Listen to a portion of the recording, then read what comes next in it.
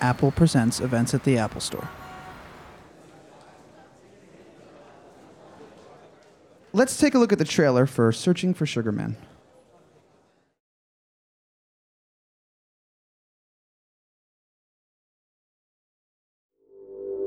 If ever there is an air of intrigue and mystery around a pop artist, it is around the artist known as Rodriguez.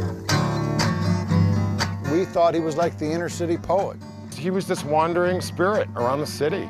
He's like a wise man, a prophet. How many records do you think he sold in America? In America, 6. Born in the troubled city. Well, it's still a bit of a mystery how the first copy of Cold Fact actually came to South Africa, but it spread very quickly. To many of us South Africans, he was the soundtrack to our lives. Everybody I knew had his records. That you can't The message it had was be anti-establishment. Really, the first opposition to apartheid, they'll tell you that they were influenced by Rodriguez. But nobody knew anything about him. He was a mystery. Then we found out that he had committed suicide. And a lot of people have different versions of the story. He set himself alight on stage. He reached down and pulled up a gun. I thought it'd make a good story, find out how Rodriguez died. There was nothing on the record to tell us who he was or where he was from. So we started looking quite deeply at the lyrics. I met a girl in Dearborn. We found him, we found him. These are the days of miracles and wonder. I heard he did a little construction work. He was really doing the work that no one else wanted to do. Rich in a lot of things, but perhaps not material things. I said, in South Africa, you are more popular than Elvis Presley. Next day, he says, Emerson, I got to go on tour. I said, why is that, Rodriguez? I wonder. Is this really going to be Rodriguez? We'll only know if we can actually sing these songs. And the best part was still to come. Thanks for keeping me alive. I wonder. Wonder I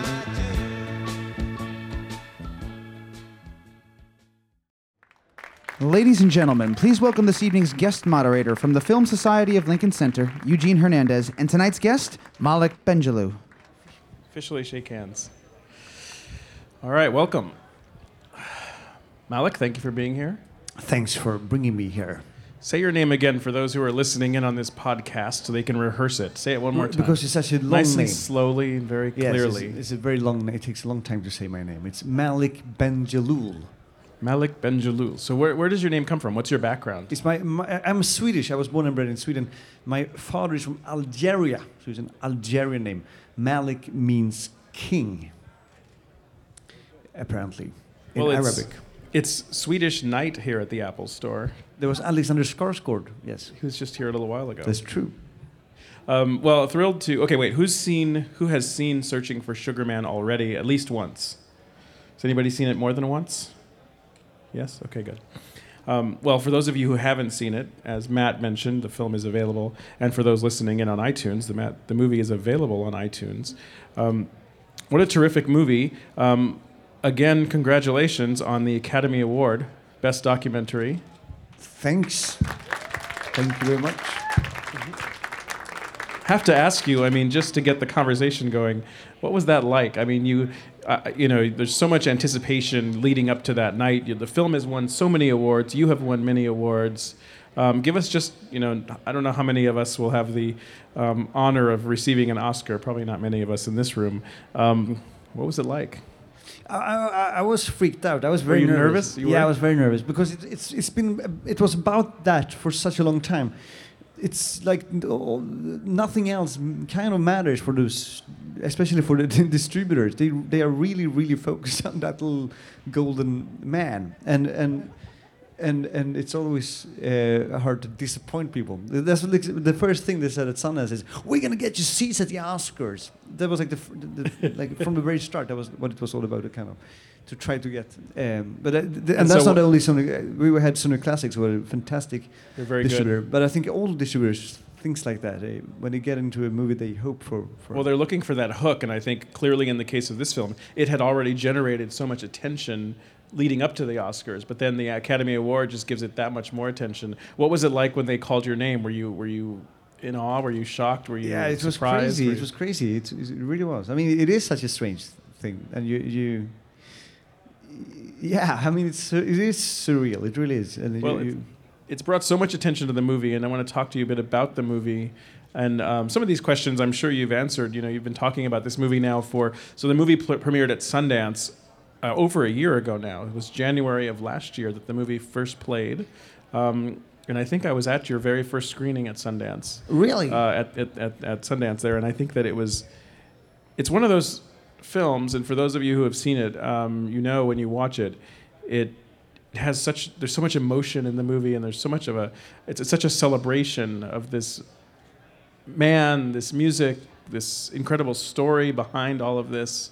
The key question, I think, to sort of, for those who maybe haven't seen it yet, to kind of go back, is what intrigued you enough about Rodriguez and his music to convince you that it was something that you wanted to invest. When you make a documentary, you're making a commitment to invest years of your life into finding and shooting and editing and distributing this story. So it's been years you've been working on this. What gave you the motivation to actually take the leap? Because I thought the story was remarkably remarkable. I mean, it wasn't just remarkable; it was remarkably remarkable. It was like 5 stories in one. For example, if it would have been only about a man that everyone thought was dead, and then later people found that he wasn't dead. I mean, basically, you're a Jimi Hendrix fan, and you try to search for just double checking how Jimi Hendrix died, and then you discover that Jimi Hendrix is alive, and that you can actually change Jimi Hendrix's life. The fan changes his idol's life completely. Only that was way enough for a film, maybe. I guess many people would have thought. But then you also had this political content. This music meant something to a country during a time, the apartheid in South Africa. That time was such a crazy, basically it was a Nazi country all the way up to the mid-90s in the world that existed.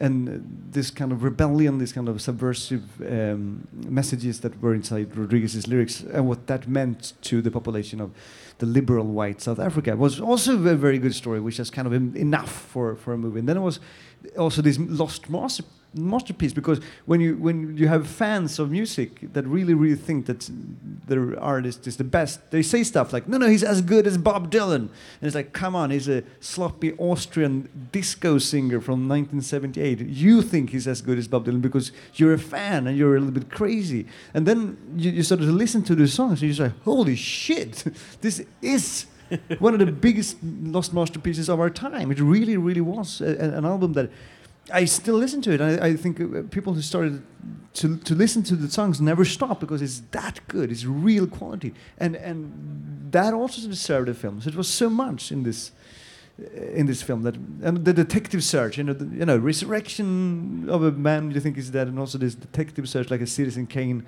story, people looking for something. So much. Well, certainly making a documentary, and especially this kind of documentary, requires the participation, the cooperation, the collaboration between you and your subject. So in this case, you have Rodriguez, who's this incredible figure who is leading and living, certainly isn't leading the life of a rock star when you kind of rediscover him in Detroit.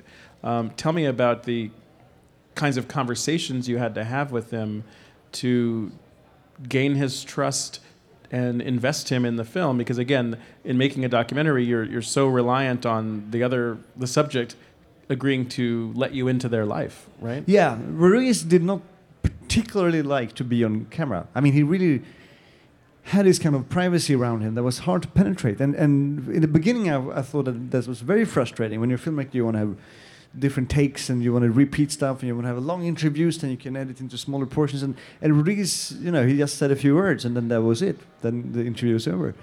And I basically went back to Detroit every year for 4 years, and I didn't get another little 10-minute interview, which is a frustrating thing, and he never really spoke and told his story. He just like 2 words was always the answers. But in the end, I realized that this is good. I mean, this is part of who he is, and the reason why his life turned away, the twists and turns of his life. It's kind of this personality is part of the answer why his life turned out the way it did. You know, he used to play with his back to the audience sometimes in the like 60s and 70s, and that personality was still very much present. That kind of very reluctant private man.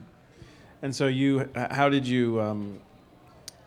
Were you ever intimidated by that fact? I mean, or were you just persistent and you kind of wore him down because he could have just shut the door entirely? I guess part of him must have wanted, or if not wanted, maybe been open to the story being told.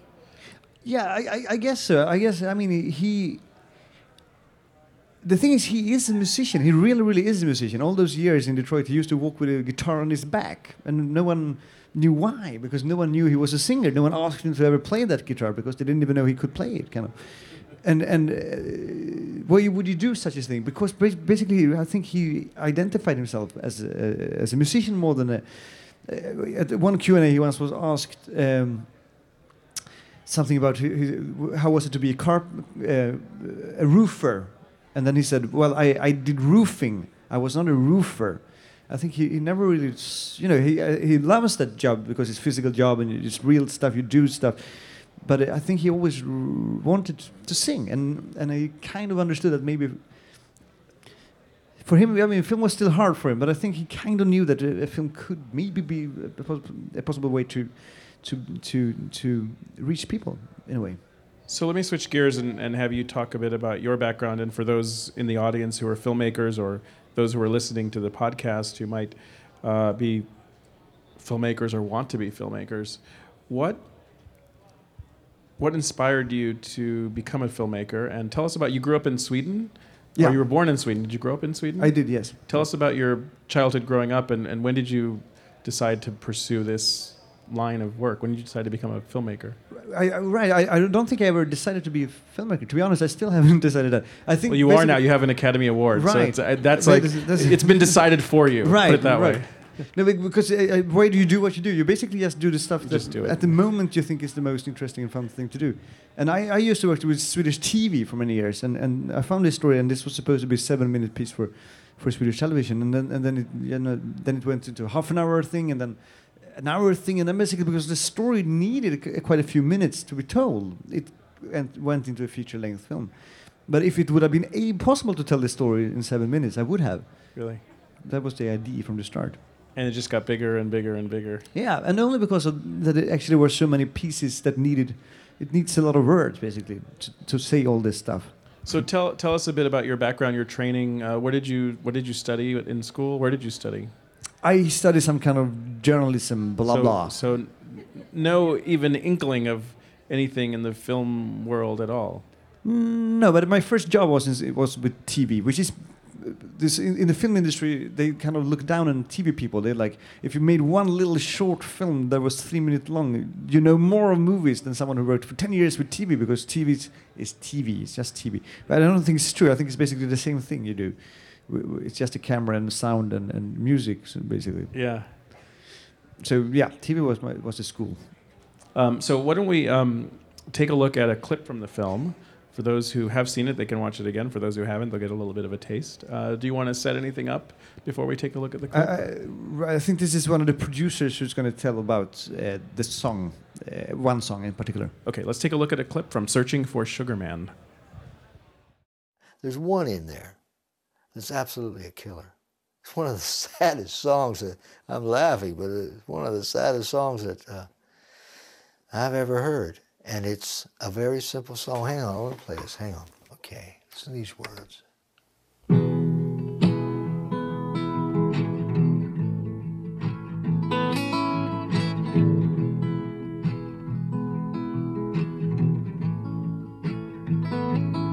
'Cause I lost my job 2 weeks before Christmas. Oh, man. And I talked to Jesus at the sewer, and the Pope said it was none of his goddamn business. While the rain drank champagne, my Estonian archangel came and got me wasted.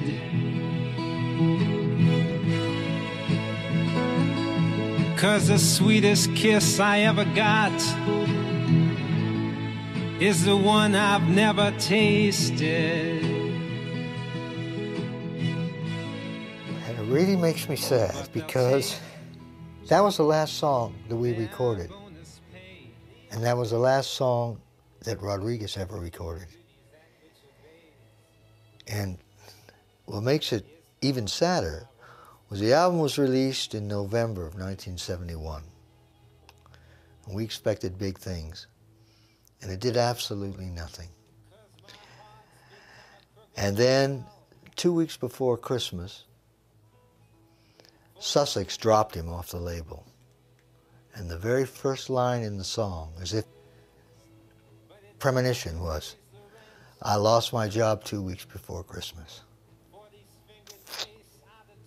Oh man, I just think about that. This guy deserves recognition. Nobody in America had even heard of him.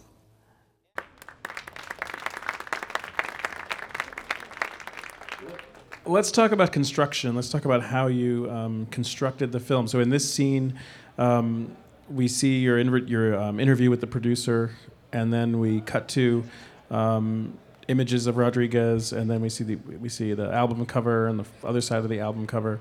How did you find, or how did you develop your approach for this film and the style for the film, and what were you thinking about as you were constructing the film, as you were putting it together? Were you editing while you were shooting over these many years, or were you just gathering as much footage and then kind of sat down with an editor years later? I was editing a lot. I was editing. I think the filming was initially like a month, and then I spent 1,000 days editing.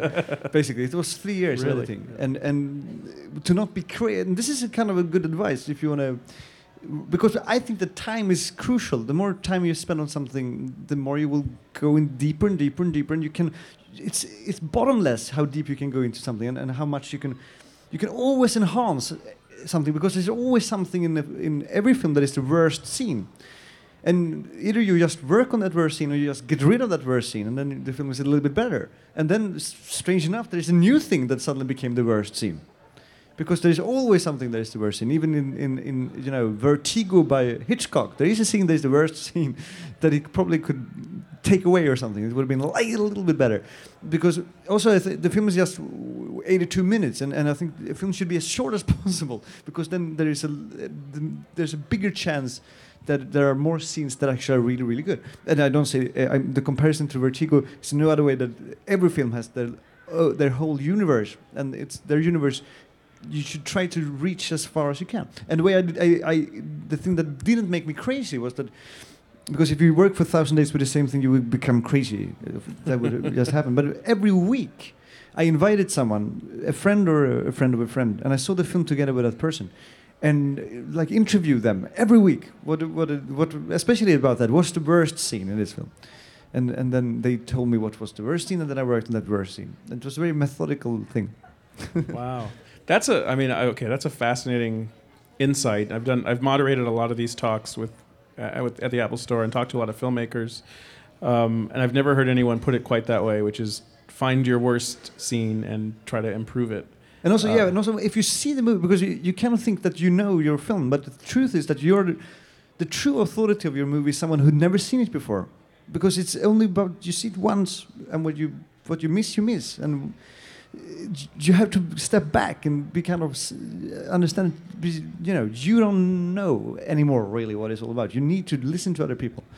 As a creative person, isn't it hard though? Isn't it hard to, because as a director, you're supposed to know. You're supposed to have the answers. You're supposed to know what your vision is. It's horrible if it's someone who has any power over you. Like if it's a producer or someone with money who tells you should do this and that, and I have those ideas. That is horrible. You shouldn't have those people. You should get rid of. But if it's a friend that you invited, ideas are never dangerous. You just listen to what you want and you get rid of the things you don't want. You can never ever have a dangerous idea. Ideas are good, and then you are the editors of ideas. And the more ideas you get during the period you're editing, the more interesting the film is going to get. I really think so. And so then the follow-up question to that is, how do you know when to then let it go? Because you could keep finding that worst scene for 10 years. That's completely true, yeah. And the film was never finished, and it really wasn't. It was sent to Sundance, basically more or less by the producers, just to check where we were. And the film was so in a state that was completely impossible to show. It was just placeholders everywhere. And then the film was admitted, and then we said then we need to find professional people who will replace those placeholders, and we couldn't find them. So we said then we have to withdraw the film. We can't go to Sundance. And then the day before we were going to send that email saying we were going to withdraw and wait for another year, we got an email from Sundance saying that the film was chosen, that they had chosen the film for the opening night film. And then we're like, holy shit, we can't withdraw now. I mean, so the film isn't. It's those placeholders are still in the film. So this film is not finished yet. It's definitely not finished.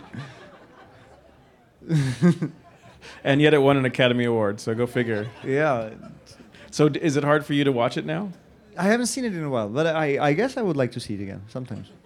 So you probably want to. Maybe it's better if you didn't, because you might go back and start to do the editor's the director's cut.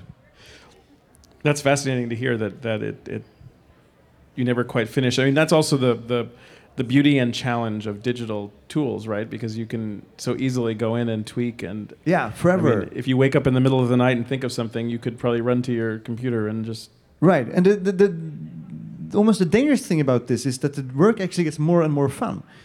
So in a way, if people don't actually take the stuff from your hands, you're going to continue forever. Because in the beginning, editing is horrible, especially the logging when you're going to watch all those boring interviews for hours and hours, and it's just those little seconds that are good. It's horrible, and then the first months of editing is just horrible. It's just everything looks horrible, and then it starts to look nice. And then you just do something small that makes it look even nicer. So the editing process is it goes like this. It gets more and more fun all the time. And then I was lost when I was finished. I was like, what am I going to do now? Holy shit! I want to go back and edit more, because it's kind of strange that it gets more and more fun.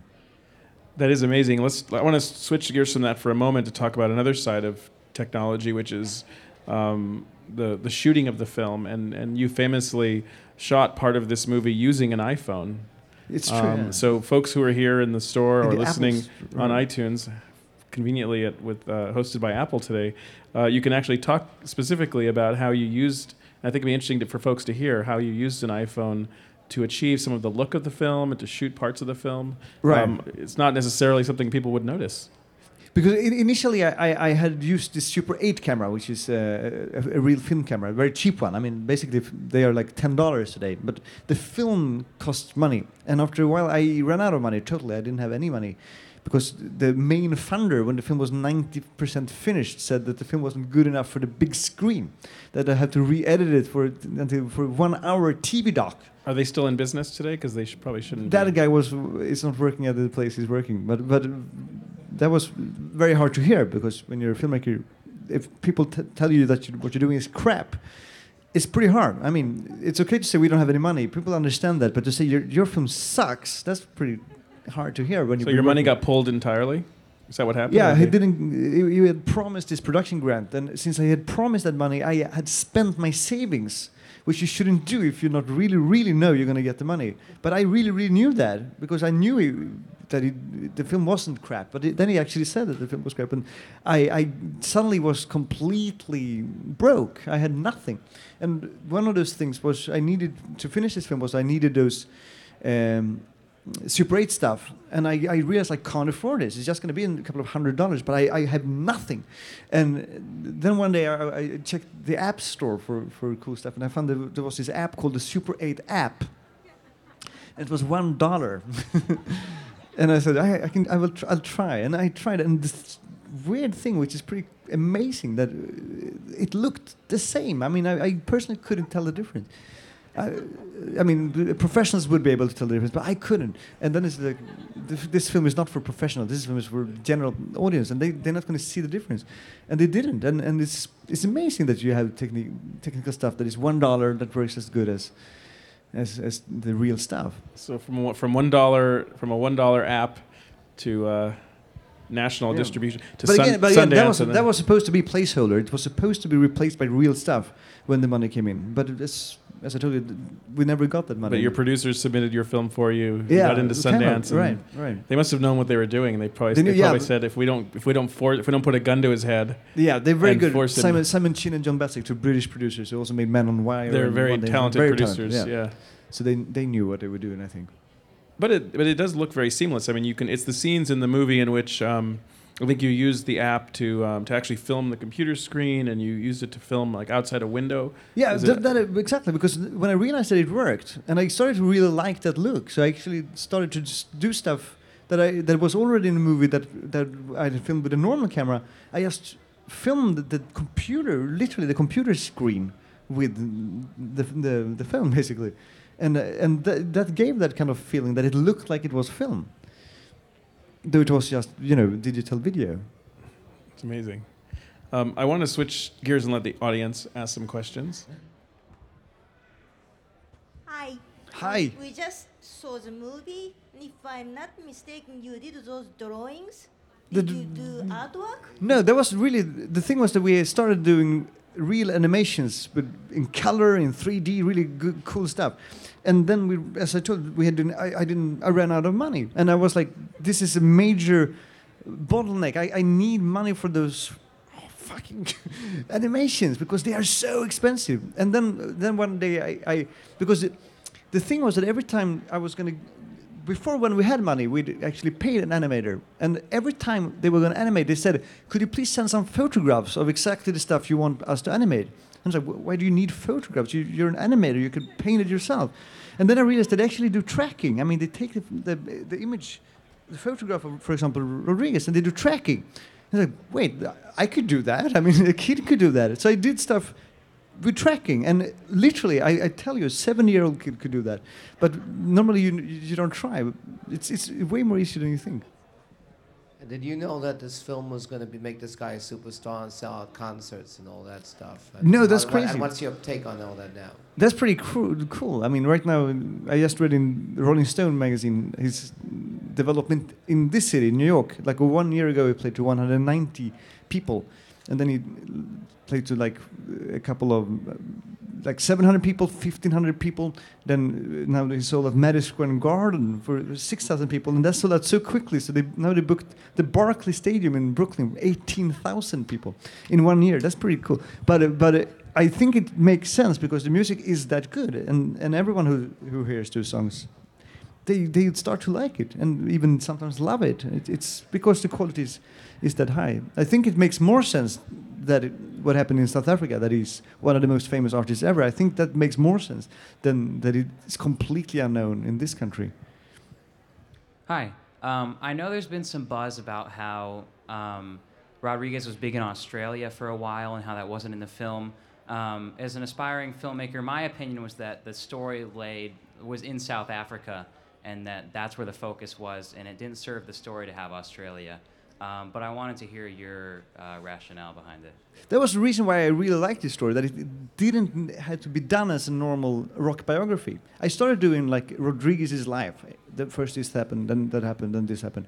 And I thought that if it's going to be an interesting thing, it needs to be told in some other way. Like, Citizen Kane tells a story about this famous guy, but it doesn't tell his story like chronologically. It tells the story seen from two journalists, or from a couple of journalists who tried to retell his story. And we had the same thing here. We had two South African fans who was looking for the dead superstar. And I thought if you tell the story from their perspectives, it's going to be way more interesting. The debate is interesting because as a filmmaker, you're even allowed to tell your story. And now I don't even do that. I tell the story through two other people's eyes, the South African fans. They basically told them what happened. But I think if the documentary as a whole thing should be interesting, I think we should try to do that much more, to have filmmakers who take their approach on the story and not even have to do that to tell the story through someone's eyes, as I did. I think that's where the future should lie. That's going to make films more interesting. Thanks so much for coming today. It was a really great film. One of the things that was so interesting that I was wondering if you could talk a little bit more about is that this book is a documentary, but Rodriguez himself is like such a character. And he's this guy who's roofing in Detroit, but it's like he's always known that he's a rock star. Like that striking moment when he first went to South Africa, and it was like he knew that he should have been on stage his whole life. And that character that he plays, it was just so striking. Like it was almost like it's no big deal for me. Like I knew this was coming the whole time. Yeah, it's strange that he took that so easily. But I think the reason why was that he never stopped thinking like an artist. He played all those years, and he's actually played in the restroom in his house because the acoustics was best in these restrooms. And all those years, he kept his voice in shape. He kept his lyrical sensibility in shape, and he for him it was pretty. He is a real artist in a way, and for a real artist, it's never hard to sing, even in front of an audience. And no, it's true. Yeah. Yes. My question is a little personal. You have spent many, many years working on this documentary, and maybe there is a personal dimension in your investment. You are a son of an immigrant, and you are dealing with somebody who was also, if I'm not mistaken, a son of an immigrant. And that's my first question. Do you think it played a role in your investment in his project? And the second question is, since the movie has been seen, you probably have had a lot of people talking to you about why this guy was not recognized earlier, not before you made him recognized. And have you heard a question about the fact that he was a Mexican American in the 60s, where at that time it was a very small minority, nobody took care of them. I mean, if he has been a son of an African American or a Jewish immigrant, maybe his status would have been different. Have you heard this kind of discussion about the reason why he was not recognized until you did the documentary? Yeah, absolutely. The first question, I guess you're right. I mean, I guess you always try to identify yourself with stuff, and if you manage to identify yourself with stuff, it becomes closer to you and it means more to you. And I guess part of Rodriguez's personality was something that I kind of fell in love with, and he was in many ways very inspiring. Also the way he dealt with success and money and fame, that he didn't really go for that in the first place, and I thought he was very, very inspiring, and I thought that was part of my love for his story. And the second was about his if there was some kind of racial issue in America in the 60s, 70s. There definitely was. For example, they asked him to change his name. His name was Rodriguez. It's a Spanish name, and they said this is not going to work. Even Bob Dylan changed his name to. His name is Robert Zimmerman, and that didn't work. And you have to do the same. And he said, I'm not going to do that. And then they said, could we maybe do like this then? That we change your name to Rodriguez. So Rod as your first name. And actually, the first single Rodriguez released was released under that name, Rodriguez. But then when the album came, he said, "Look, guys, I'm not going to do this. I'm Rodriguez. You take me or leave. I'm not going to change because you want me to change." And that's part of the reason also maybe why it didn't happen. He was very, very firm on how he wanted to have his career. He didn't want to, sell out in that way. I want to ask a quick follow-up. It comes up a couple of times as you've talked about the making of the movie, and that is the hurdles that you encountered along the way, whether that be financing or maybe creative hurdles, challenges you faced in having to find ways to shoot the film. It's certainly, for those filmmakers who are here or listening, it certainly is a major investment of yourself when you go into making a movie and you're making this commitment to the people around you and yourself as well. How did you overcome in those most challenging moments? How did you overcome that and kind of persevere through the more challenging moments? Or were there times where you actually gave up? Or if you didn't, why didn't you? Right. No, it was one time after that guy said that the film stinks that I gave up for like 2 weeks. It wasn't that long. Yeah. You did? Because it was hard by then because I had spent so much money. But most of the time it was the rest of it was a 4-year production, and the thing is, you only work the next day. You don't think it's going to work 4 years. You think you're going to work tomorrow, and that's how to deal with it and have this kind of simple routine that you. And also, when I every week when I had those screenings every week with people, with friends, I first I saw the film myself and I wrote down all the stuff I wanted to change myself, and then I heard ideas and I said I want to try all those ideas, and then I basically had a list. And when you have a list, it's very, very simple. Then it's just every morning you just see, okay, today I was going to do these 7 things. Let's do it. And it's impossible if you say what I'm gonna, if you don't have a very structured way of working, you can't do it. You have to be, and always have small goals. Today I'm gonna do those things. If I do that, I'm gonna be completely happy and satisfied. More questions from the audience. I was just wondering if you have a next project in mind. I have a few ideas of what it could be. Are you admitting you might be a filmmaker then? Are you gonna make another film? Right. At least for the next one, you might not be a filmmaker, but you're making another film. Yeah, exactly. It's kind of like you don't want to look too far down the road. Right. But right. Documentary as well. And maybe. Not. You don't want to be pinned down yet. You're still deciding. Right. What did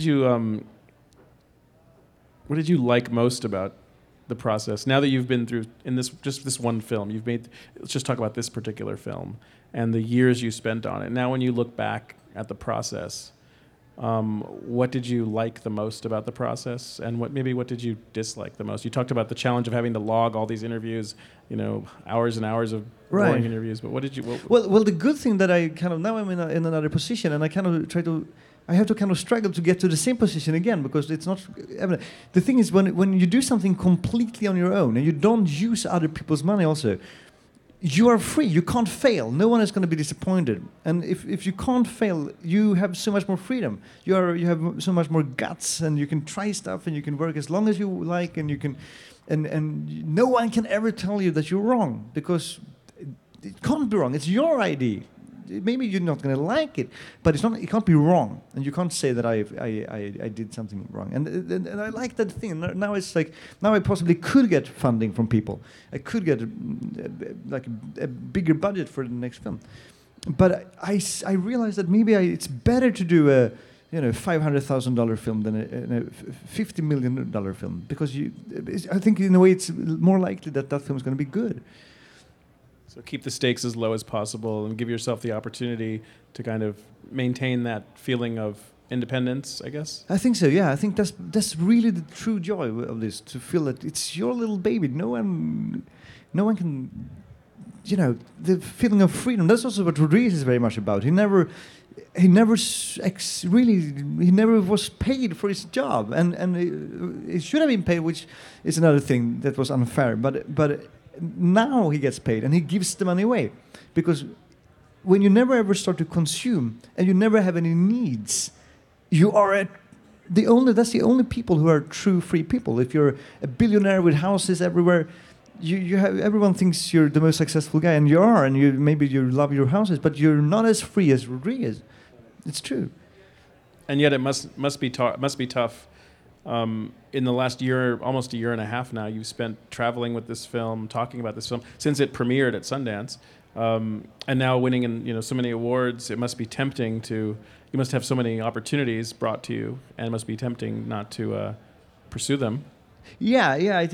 I'm trying to actually. The email address I gave to people last year doesn't work anymore, because it's every single time you get an offer, you really have to think about it, and it's like, is this going to, because you start to doubt if your idea is good enough. In a way, it's better to not have any offers, because then you basically have to do the stuff. Wait, so you discontinued the email address you gave all these people? Yeah, because I mean, when I was in really deep shit, when I didn't have any money, if someone would have stepped in then and said, "Do you want to have a job?" I would have said yes, and this film would never have been finished. Right. But no one stepped in and offered me a job, and that was very, very good.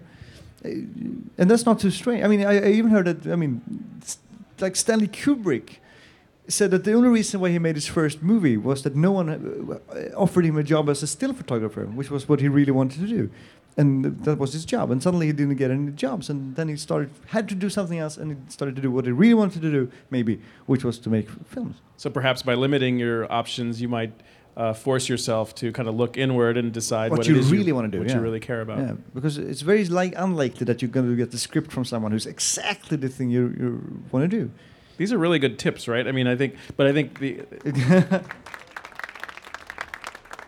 people dream or yearn for years to try to break into the film business or to work in movies and hope for opportunities that might come to them.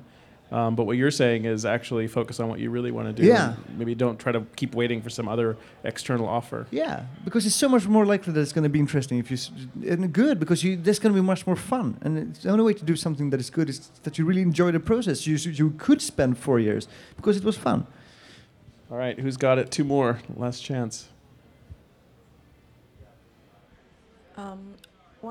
What is one of the best advice that you ever received? Did you say advice? Advice. Best advice you received. For the best advice I received. I don't know. Maybe. Sounds like you might not have listened to it if anybody gave it to you. Right.